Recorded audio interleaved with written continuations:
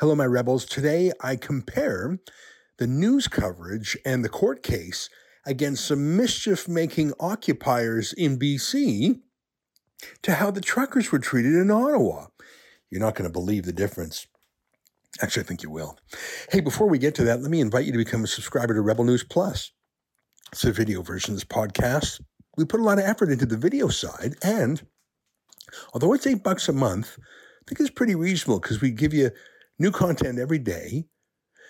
Plus, I got to tell you, that's how we survive here at Rebel News. That's how we pay the bills, because we don't get any government funding and we're demonetized by big tech. So do me a favor and head on over to rebelnewsplus.com and click subscribe. Thanks a million. All right, here's today's show.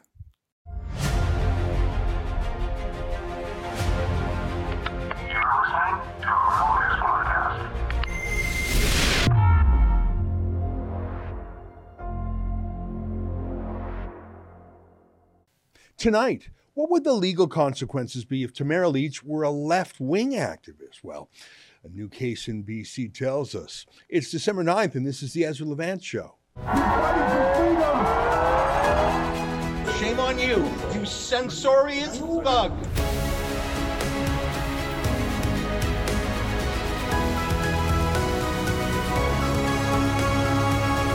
This iconic image of justice is called Lady Justice, typically holding a set of scales symbolizing weighing both sides of a case, and a sword symbolizing her swift and sure verdict. This image is taken from a statue from the Court of Final Appeal in Hong Kong. Now, obviously, that symbol is no longer fitting since justice in Hong Kong is no longer blind. It looks to see what the Communist Party in Beijing is telling it to do. And it does it. So obviously that's from the before times. This is all very sad. And I say again, it is a disgrace that Canada's former Chief Justice Beverly McLachlin sits on their high court whitewashing China's dictatorship. That's super gross.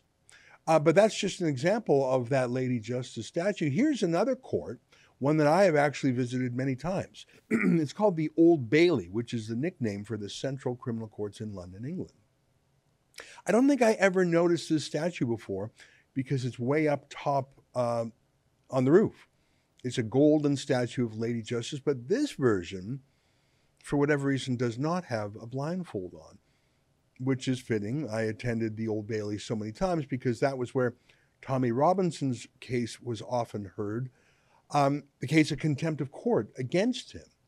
As you may remember, Tommy had engaged in citizen journalism about a rape gang in the UK. And after the trial was over, on Judgment Day, when the jury was done and was to announce their ruling, I tell you this because it was all over. Nothing Tommy could possibly have done or said would have impacted the verdict. It was already rendered.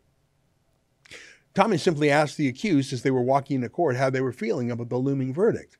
And for that, he was arrested, convicted, and sent to prison, all in the span of a few hours. Let me show you exactly what he was convicted of doing that sent him away to solitary confinement for more than a month. I want you to see with your own eyes. So tell me, what does this verdict mean, not only for you, but what does this mean for the country? It probably means for me I'll go jail next week, which is unbelievable. I'll go jail for asking someone on the way into court as a journalist, how are you feeling about your verdict? That's all I've done. That's all I've done.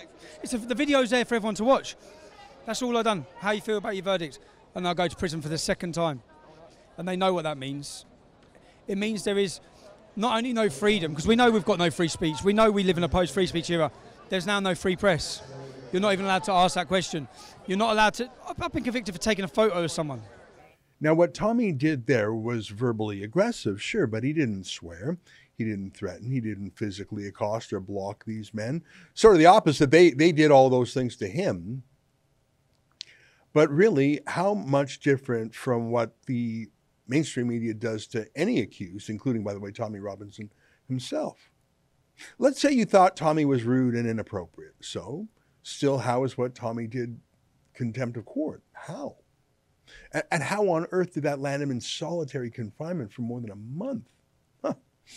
At the time, I did a lot of research into contempt of court punishments in the United Kingdom. I probably read almost 100 cases. And in almost all of them, the judge really just wants to know that the person in question is not being willfully defiant of the court's authority. And almost always it's just a stern talking to, and then everything's fine. There are some quirky or archaic rules, such as no photography allowed in the courts. There are some good reasons for those rules. But sometimes people forget, and so all a judge really wants to know is that you are governable, that you're not defying the judge's authority, you're submitting to them. It really takes an awful lot to be sent to prison for contempt of court. It does happen, but very rarely, and only in shocking, repeated examples of contempt. Very rare. Tommy was the first British journalist in prison in nearly a century, and for doing what every other British Fleet Street paparazzi does. So that's my point. I really don't think justice was blind in his case. It was his politics that put him in prison, not his conduct. I'm alive to these things. I'm alert to these things. We saw that same double standard in policing and prosecutions with the trucker convoy.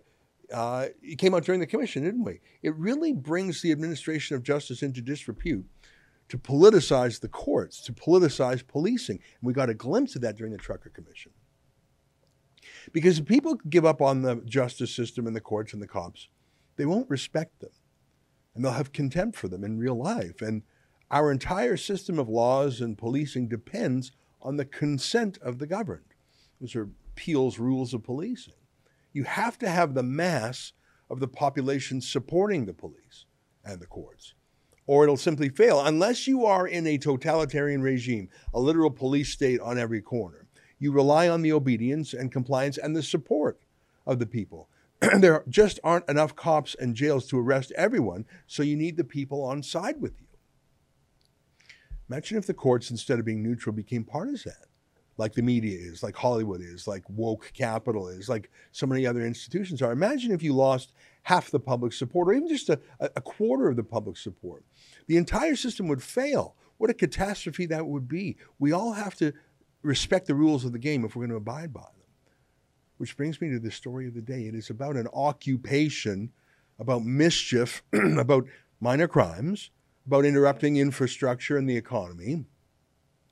In other words, it's a repeat of what the trucker convoy was accused of doing in January and February, except, of course, as you know, the trucker convoy didn't actually occupy anything. They just parked on some downtown streets for a few weeks, but they didn't actually block the roads. We heard in the Commission of Inquiry that they actually kept lanes open for emergency vehicles. They actually moved their vehicles away from residential areas towards Parliament itself, not to harass homeowners. They stopped honking their horns after a judge told them to. And there was simply no violence at all from them, none. But the entire country was put under martial law. Hundreds of bank accounts were seized. Peaceful protesters were arrested at gunpoint. Our reporter, Alexa, was actually shot. And peaceful people like Tamara Lich were thrown in prison for more than a month on the laughable charge of inciting mischief. I can't find any case in Canada of someone being imprisoned for a first offense of inciting mischief. There was one case of a jail sentence for the man who knocked down Quebec's power grid. So it wasn't a peaceful political protest, and it wasn't just inciting mischief. It was a destructive act of industrial sabotage that knocked out power for nearly 200,000 people for days, cost more than $28 million to restore, and was the result of a careful scheme hatched as a sort of vendetta. He got jail.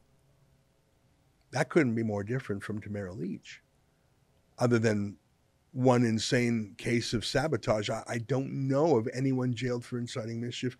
And of course, that power sabotage was much more than just inciting mischief. They're not even comparable. I was just trying to give you the only example that I could find of mischief resulting in that kind of punishment. Well, let me read for you the news from the BC Interior this week. You'll notice that I'm reading from a small news outlet. As far as I can see, this is not covered in the Globe and Mail, or the CBC, or even in post-media newspapers. Here's the news outlet Castanet. Anti-pipeline protesters are guilty of contempt for storming TMX worksite, violating injunction. 4 anti-pipeline protesters have been found guilty of criminal contempt after storming a Trans Mountain worksite in Kamloops in 2020, violating an injunction that had been in place for 2 years. April Thomas, Henry Sauls, Romilly Kavanaugh, and Jocelyn Billy Pierre were found guilty on Wednesday following an earlier trial in front of BC Supreme Court Justice Shelley Fitzpatrick. Court heard Trans Mountain crews were undertaking very critical work on October 15, 2020, when Thomas, Sauls, Kavanaugh, and Pierre disrupted construction in the Mission Flats area. Kavanaugh used a zip tie to attach herself to a gate, and Pierre used a zip tie to attach herself to a bulldozer. Thomas and Sauls violated the injunction by attending the worksite. A 2018 injunction laid out a 5-meter buffer zone around all Trans Mountain worksites by which protesters are required to abide. Court was shown video depicting a chaotic scene with lots of yelling and screaming from protesters as they were removed from the site by police. The accused maintained the force used by Mounties was excessive and unnecessary. Pierre claimed she was sexually assaulted by a police officer while being arrested. The trial began in early October and was delayed after Thomas collapsed in court October 5. Fitzpatrick ordered pre-sentence reports for each of the accused. Sentencing is expected to take place over 2 days beginning on February 23rd. I just read you the entire story, every word of it. You'd think that would be bigger news. TMX, that's the big Trans Mountain pipeline that the feds expropriated, bought at a huge premium from the company that was stalled building it. It's just a crazy story. But this injunction battle has obviously been going on for years. You can hear it's going on about 4 years now, and references to the incident in 2020. Now, the story was also written up in another Kamloops newspaper called, Kamloops This Week is what it's called. Let me read to you. I won't read the whole thing, but I'll read part of the other local paper. Protesters of pipeline expansion project convicted of criminal contempt. 4 members of a Secwepemc protest group opposed to the Trans Mountain Pipeline expansion project have been convicted of criminal contempt and will be sentenced in 2 months. Justice Shelley Fitzpatrick heard closing arguments in BC Supreme Court in Kamloops this week and rendered her decision on Wednesday, December 7th. Romilly Kavanaugh, Henry Sauls, also known as Secwepemc Hereditary Chief Sauces, April Thomas, and Jocelyn Pierre were found guilty of breaching a court-ordered injunction against obstructing access at the company's worksites on October 15, 2020, during work hours. The quartet, part of the Secwepemc Unity Camp to stop the Trans Mountain Pipeline, arrived at the Mission Flats property where they tied themselves to objects and work equipment before being arrested by Mounties. Now, I thought this next part was interesting.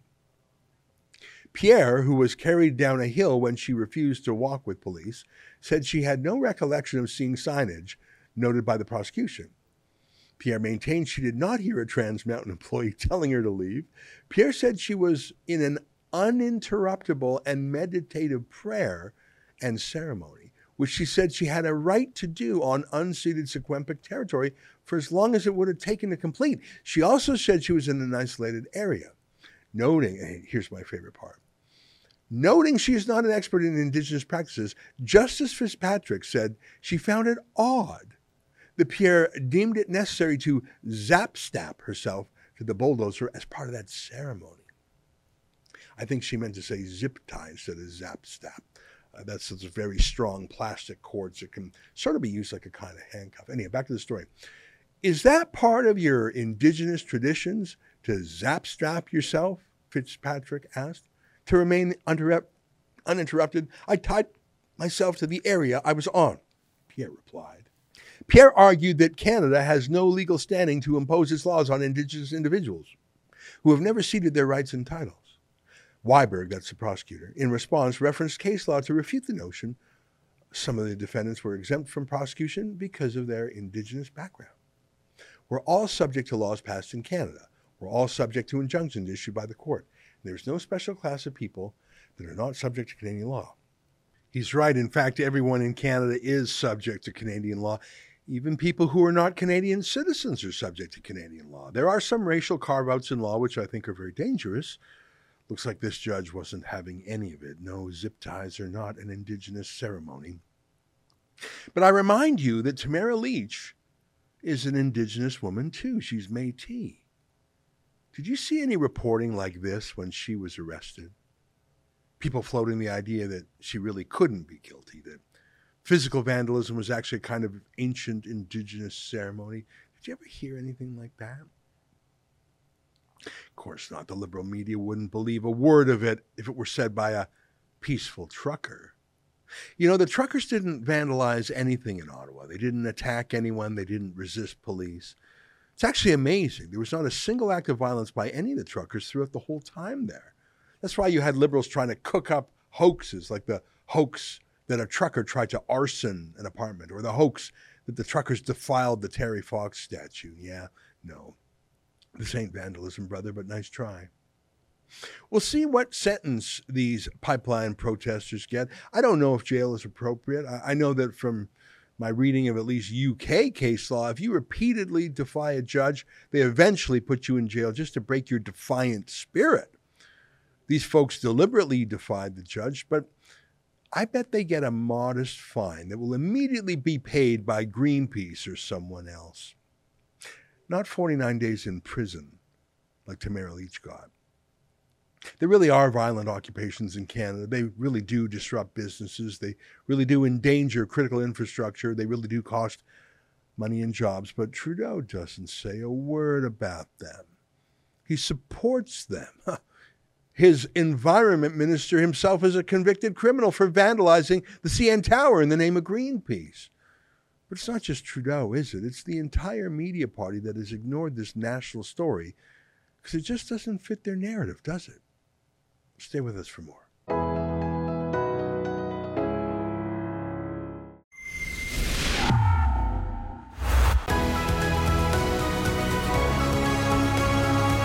Welcome back. Well, the biggest news of the year from the Rebel News point of view, and I think indeed it would be hard to dispute it, was the trucker convoy in January and February. It shook the country and it shook the world. For the first time in my lifetime, everyone around the world was focused on Canada, genuinely curious about what was happening.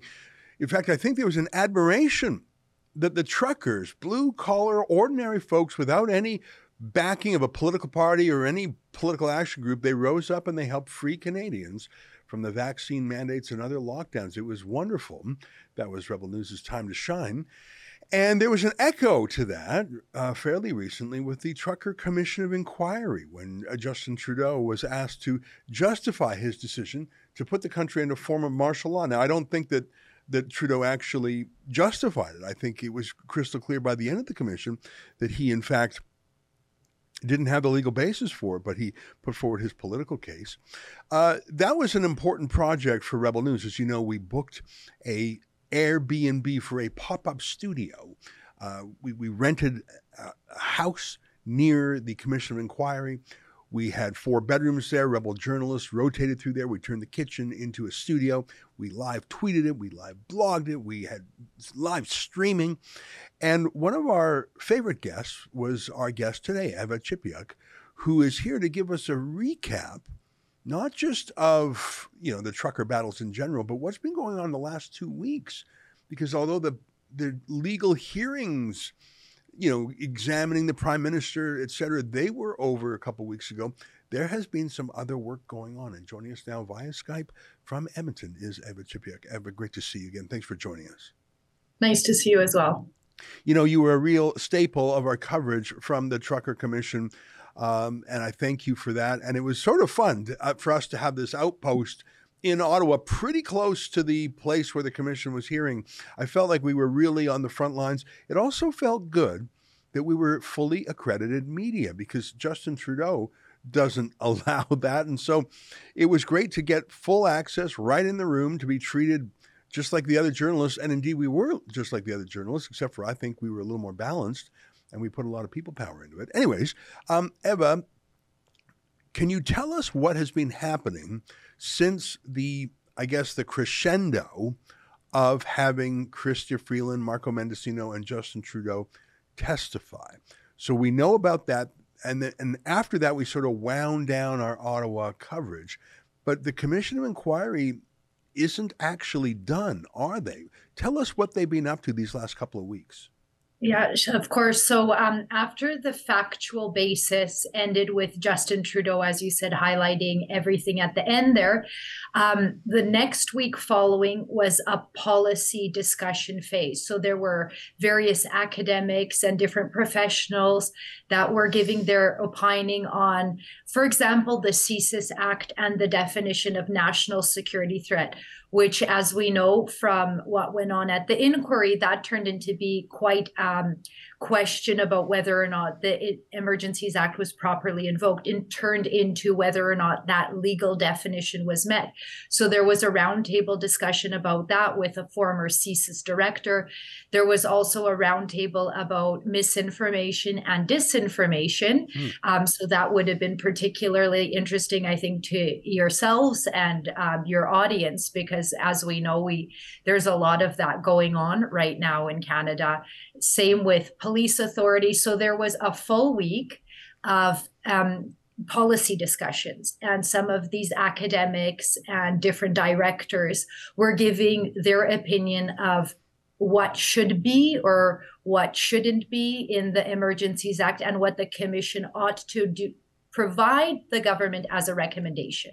So that's all interesting, and it sounds like important discussions, but it sounds like they are sort of general academic discussions as opposed to retrospectively examining Trudeau's invocation of it. Am I right? So this is more the academics weigh in and say, well, we should do that, or here's a problem. So it as opposed to specifically holding Trudeau to account. Is that a correct characterization?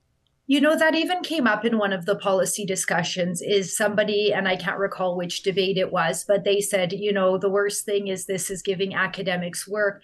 And the other thing that I found a bit troubling is some of these academics that were invited to speak after 6 long weeks of evidence was given were still using the same language as MSM was providing before the inquiry. So all this, the narrative that was being spun was still being used by these academics like they haven't learned anything in the last 6 weeks. So that was a bit troubling. And certainly, yes, it was a bit more, in some respects, some were a bit more kind of hands-on with the evidence, and some people were a bit more high level. Well, it wouldn't surprise me if a lot of those academics simply did not follow the Commission of Inquiry. And in fairness, it was a very intensive period of time. But it sounds like they came there with their talking points no matter what. And of course, the thing is about academics is more than almost any other profession, they are funded by the government. I mean, journalists sometimes pretend to be independent. And I guess academics talk about academic independence. But there is basically no scholarship in this country's universities that is not funded by Trudeau. Through various granting agencies. And we know that they use that as a weapon against them. Jordan Peterson, one of the most cited professors in Canadian history, I would imagine, certainly a high profile, he got a federal research grant every single year of his career until he went viral as a public intellectual conservative. And then, surprise, he had his grant canceled. So anyone who thinks academics are neutral only has to look at how they punish the 1 in a million academics who actually speaks out in a conservative way. So I would imagine that colored a lot of it. Tell me a little bit about the misinformation and disinformation panel, because I think that whole phrase has been invented just to, I don't think it has any real meaning. I mean, during the Cold War, I knew in certain instances, believe it or not, when I was a young kid, I subscribed to a sort of a technical magazine. I was pretty nerdy, called Aviation Week and Space Technology. So this was a really cool magazine. It was not meant for boys. It was like an industry magazine of really cool fighter jets, and they would sometimes have disinformation in there, and they would talk about it. That sometimes the U.S. military would put out deliberately false facts about the capabilities of their fighter jets, so that Russians would get the wrong idea. They would not understand the truth about America's aerospace industry. That's disinformation, when you choose to plant a false fact, knowing you're doing so to confuse a military enemy. That's a really normal use of the word disinformation. But politicians are now calling anyone who disagrees with them disinformation, as if people are deliberately lying, as if people are in league with foreign powers. I think it's a total corruption of the language and a total attempt to silence any peaceful political protesters. Yeah, and I encourage your viewers to look at the transcript or view it still online. It's all these policy discussions are also available still on the Commission's website, along with all of the evidence from the 6 weeks before. So it's definitely worth taking a look at. And you can see that there were some academics that were a bit more critical. Thankfully, there was a bit of a debate about certain things, and they did bring up the issue of whether or not politicians can be part of that disinformation and what consequences or what issues arise out of that. So again, that did come up, and it'll be interesting to see what's argued.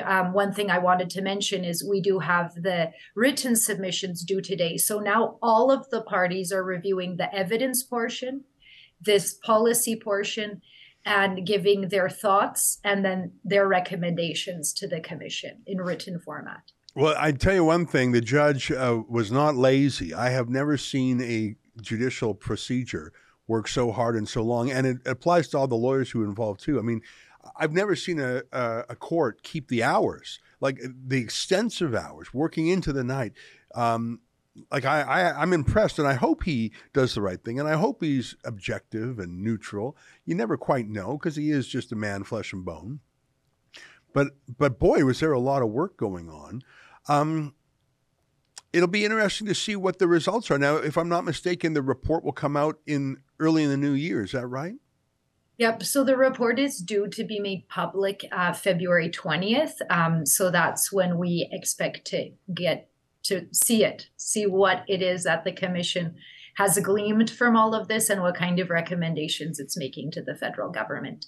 Yeah, I'm going to go out on a limb and predict that the judge says there was no clear legal basis to invoke the Emergencies Act, and then you will immediately see the media party and the political classes say, oh, well, it was out of an abundance of caution and we did the right thing, and it was all, I think that Trudeau will absolutely skate. I think that he will not be held to account, and it'll be like every time he's broken the Conflict of Interest Act, a general shrug. Oh, well, sack a cabinet minister for taking a $16 orange juice under Stephen Harper, but a prime minister bringing in martial law for no good reason. Oh, well, but he sure meant well, and they sure did honk a lot. That's my prediction. Am I too pessimistic?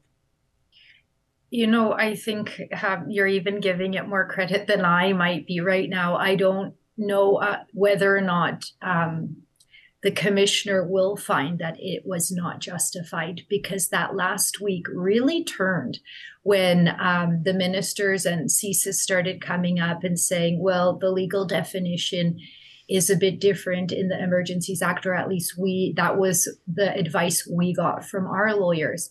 It's too narrow in the CSIS Act for what is going on nowadays compared to when that definition was first used and implemented in these acts. So I don't know, that last week was very strange to me. I'm still processing it. And I think there might be a chance, based on the feelings that we heard for the 6 weeks, not actual facts, but the feelings of threat, the feeling of violence, the feeling of aggression, that based on this definition, the commissioner might say it was justified. Yeah, the feelings, you're so right. It was weird to see tough men who are used to guns and criminals say, well, there was no violence from the truckers, but it felt violent. The talk of microaggressions, it was actually, I regarded the commission, the evidence part, as sort of like a bullseye. You went from the outer rings and more towards the center of the bullseye, you ending up in Trudeau himself. So you started with, just regular folks and police forces. And as they moved away from not beat cops, but Ottawa Police, RCMP, OPP, and moved towards the cabinet and then towards the PM, I felt like they were less honest and more lying, frankly. I think most police actually answered very plainly. We did not need this. We could resolve these problems without the Emergencies Act. We did resolve the problems. Like, for example, the Alberta blockade, the Windsor Bridge blockade, they were both ended before the Emergencies Act was even invoked. So, of course, it wasn't necessary to stop them. And that one they considered, the most hostile. The one in. So if they were able to take down the most hostile one in all of Canada using the regular laws we have, how was that not a possibility in Ottawa? It was just larger. The problem that we saw time and time again is that they just didn't talk to the citizens at all. And actually, that was one thing that came out in Windsor. The Ontario government, together with its provincial police force, went to the protesters and talked to them. And that's how it was successfully negotiated. Yeah. In Coutts, it was police action. In Ottawa, it was no action. Yeah. Until, of course, we know what happened. Well, it's very interesting. And, as that movie was called, The Empire Strikes Back, I think Justin Trudeau was personally offended that grubby grassroots working class people would dare to defy him. And when two cabinet ministers were joking about deploying tanks, yeah, how many tanks should we deploy? I think that shows, how dare these gross peasants challenge us up here at King's Landing. This is the capital city. It's our place. It's not the people's place. How dare they honk their rude honking? Let's send a tank against them. They claim it was a joke. Maybe it was, but it shows, never a truer word is spoken than in jest. I don't know, Ava, I find the whole thing rather depressing, but I'm encouraged by the fact that I think the truckers won. The truckers saved us in a way that no opposition party did. I tell you, they certainly displaced two conservative leaders who were not very conservative and not very leadery, Jason Kenney and Aaron O'Toole. So for that alone, I'll be grateful to them. Let me close by, go ahead. Sorry, you go ahead. Just one thing, touching on what you said, and I agree with you about what's going on in Ottawa. And I find that at least what we had with this inquiry is we could look into that bubble. And I honestly believe what's going on in Ottawa right now is they're living in a bubble.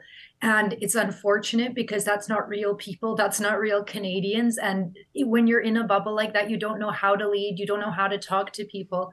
And at least that was exposed on a national and worldwide level. So at a minimum, I hope that helps to affect change in this country. Yeah, well, we'll see. It's very interesting. It was a fascinating time. The whole world was looking at Canada. That normally doesn't happen. And and again, that came up in the Commission of Inquiry. Trudeau and his colleagues were embarrassed that they were being made to look foolish. That's not a definition of a national emergency, but that's clearly what motivated them. Eva, just let me end by congratulating you and the rest of your team. You were one of about a half a dozen lawyers affiliated with the truckers and the JCCF who I think really infused this commission with a lot of its greatest successes and its personality. Had you and the rest of your team, and we had Alan Honor from the Democracy Fund there too, if you would have taken out you, Keith Wilson, Brendan Miller, the other trucker lawyers, and Alan Honor, this would have been a completely different commission. And I think you guys really helped hold the government to account. And I think you provided balance. And congrats on the judge for letting that happen, by the way. So I just wanted to say that I think you yourself had a very important role. And you also took a lot of time to explain things to us. So thanks for that. My pleasure. It was lovely to be on the show. Everyone was, it was my pleasure to help explain what was going on. We'd been sitting through long days and I can't expect anyone to do the same. Right on. Well, you did great. Thanks so much. Eva Chipiuk, a lawyer for the Freedom Convoy Truckers, joining us today via Zoom from Edmonton. Stay with us. More ahead.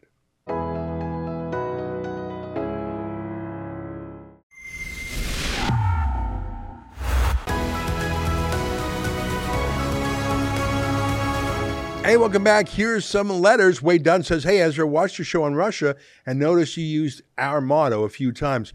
Want to find out what's going on in the Donbass? Check out Eva K. Bartlett, a war correspondent, a Canadian-born USA journalist who was on Zelensky's hit list, the same hit list that Elon Musk was on for a few hours after calling for peace talks between Ukraine and Russia. Not kidding. Love your show. We did try and send a reporter to Ukraine. In fact, we were really geared up. We thought he would get in March, but things were too dangerous, and his patron, he was going in under the patronage of one of the oligarchs in Ukraine, didn't give him the green light. So, frankly, I would be more worried about a reporter in Ukraine because, first of all, it's a shooting war there. Second of all, I mean, it's just a fact that Vladimir Zelensky has arrested or shut down journalists that don't support him, has done the same for opposition parties, and is now even taking that censorship to churches that don't fall in line. I'm actually worried about civil liberties in Ukraine just as much as I am in Russia. John Hall says, this is very interesting. It is a gray zone. If we were at war with Russia, which we are not, I would be opposed. The main concern, as you mentioned, is being used by the Russian government to advance propaganda. I'll reserve judgment until I better understand how involved the Russian government was in your visit. In other words, are they restricting where you can or can't go? Are subjects of your interviews influenced, etc.? I don't want to give away all of our moves just yet, but in about a week, I'll tell you a few details that we're not releasing now. But we just put out a new video today that describes when police accosted us at a farmer's market. I'll let you watch that video for yourself, but we are very careful, and the safety of our reporter was top. That's our show for today. Until Monday, on behalf of all of us here at Rebel World Headquarters, you at home, good night. Keep fighting for freedom. I'm Jeremy Lafredo for Rebel News in Moscow, Russia. Upon arriving in Russia, I was told that I should visit one of the oldest farmers markets in the region, Preobrazhensky Market.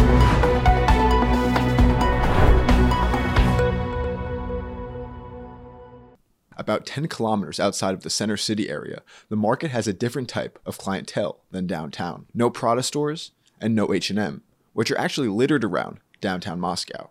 Here at Preobrazhensky Market, it's just regular folks that come from all around the region to sell their goods. Mostly vegetables like spinach, kale, and radishes. Also pickled vegetables like carrots, cabbage, and onions. Sellers also have stands filled with fruit, such as pomegranates and oranges. Some vendors are selling items for the quickly approaching winter, like slippers and winter coats. They have an indoor space with farmers and butchers who are selling meat, such as chicken, dozens of different cuts of beef, lamb, duck, and pork. They also have dairy products. No one inside of this market is willing to talk to me. They say their bosses are watching them on a security camera. I'm not sure if that's true, but I went outside and I spoke to some people. That was until the police came. I asked people at the market if the prices of goods have changed since the war began, and about the war itself. Prices for many types of fruit and vegetables are just the same as the previous autumn or rather less. Ну, в некоторой степени, но не сказал бы, что заметно. Вот. В некоторой степени изменились, конечно. Do you support what's happening in Ukraine, the military operation? I'd like that war finish as soon as possible. Я не буду отвечать на этот вопрос. Провокационный вопрос. Я не хочу отвечать на этот вопрос. Most people I spoke to at the market were not willing to speak on camera about the war. Those who support Russia's actions in Ukraine might be hesitant to speak to an American about their support, since the US has been propping up the Ukrainian military with billions of dollars in weapons. Our two countries are effectively at war. And those who oppose the war and Russia's actions in Ukraine could be scared to speak out of fear for government retribution. This woman called for peace, but also explained her view was that the conflict is not Russia's fault. Все миром кончится. Все кончится миром, рано или поздно. Ну, знаете, это политика, это, конечно, бы, но Россия не виновата. Россия не виновата. Да, это политика, там еще никто не знает, правильно? While asking people about the war, a policeman seemingly came out of nowhere and asked me what my business was in the market. I allowed my cameraman to speak as to not give away that I was a foreigner. He told the policeman that we were simply bloggers. The policeman seemed confused by that answer and told us to leave the market. We got out in a hurry. For Rebel News in Moscow, Russia, I'm Jeremy Lafredo. This week I'm going to try to get you the truth on the biggest geopolitical issue of our time. Now, doing this work isn't cheap. Between translators, transportation, visas, all of these finances have acted like a financial censorship mechanism that stopped the independent media from coming here and doing critical reporting. You can help support my work and also keep up to date with all my reports at RussianReports.com.